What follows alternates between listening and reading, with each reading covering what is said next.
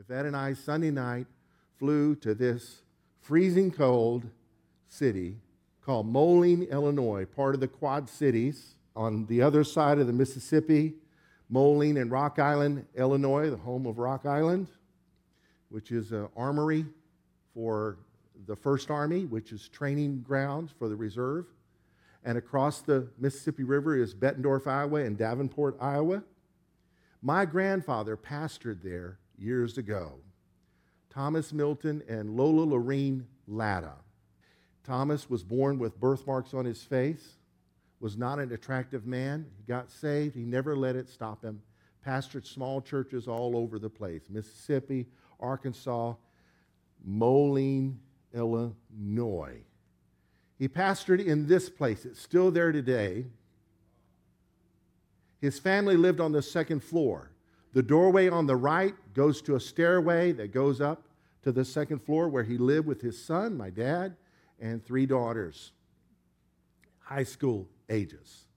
The auditorium was the middle door, the left door between picture windows. You could look in and see the little auditorium.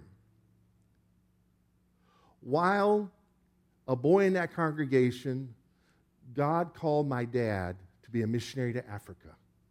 He just suddenly fell in love with the concept of him going to Africa, being a missionary.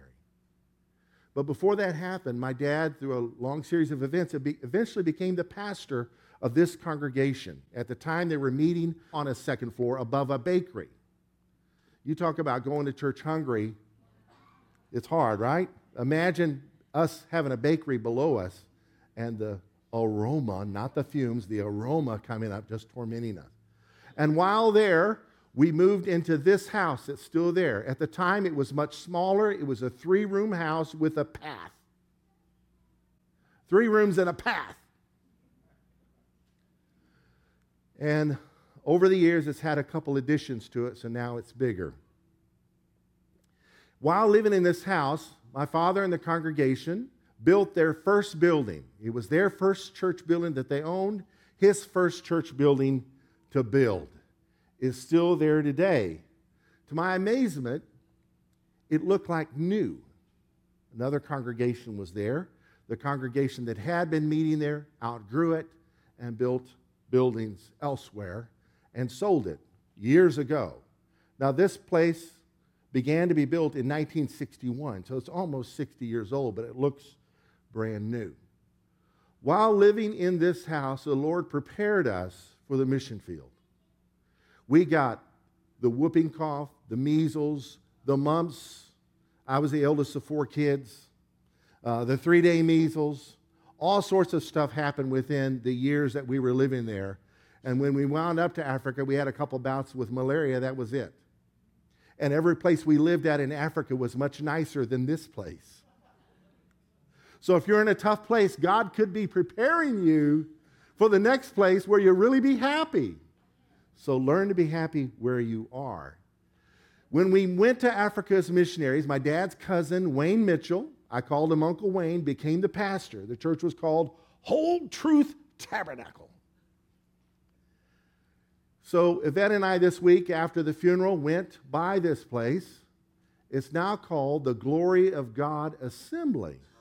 No one was there, walked around the place, just amazed at how good a shape it was in. Here's a cornerstone, 1946 when the church began, and sometime later is when my grandfather became the pastor, and 1961 is when they built the place. The next day we went by and got to see the place. It's like new inside. It was just amazing, and I got to meet the pastor, Pastor Kwame from Togo. Are you ready for your mind to be blown?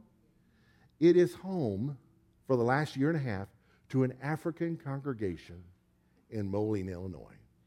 Boom. Which means every church my dad ever built, and he built several over his lifetime, starting with this one, every church he ever built was ultimately for people of African descent. Amazing. So God's promises are never just for us. Moline Pentecostal Church built Whole Truth Tabernacle just for them. But ultimately it would be for where my father was called to serve, Africa.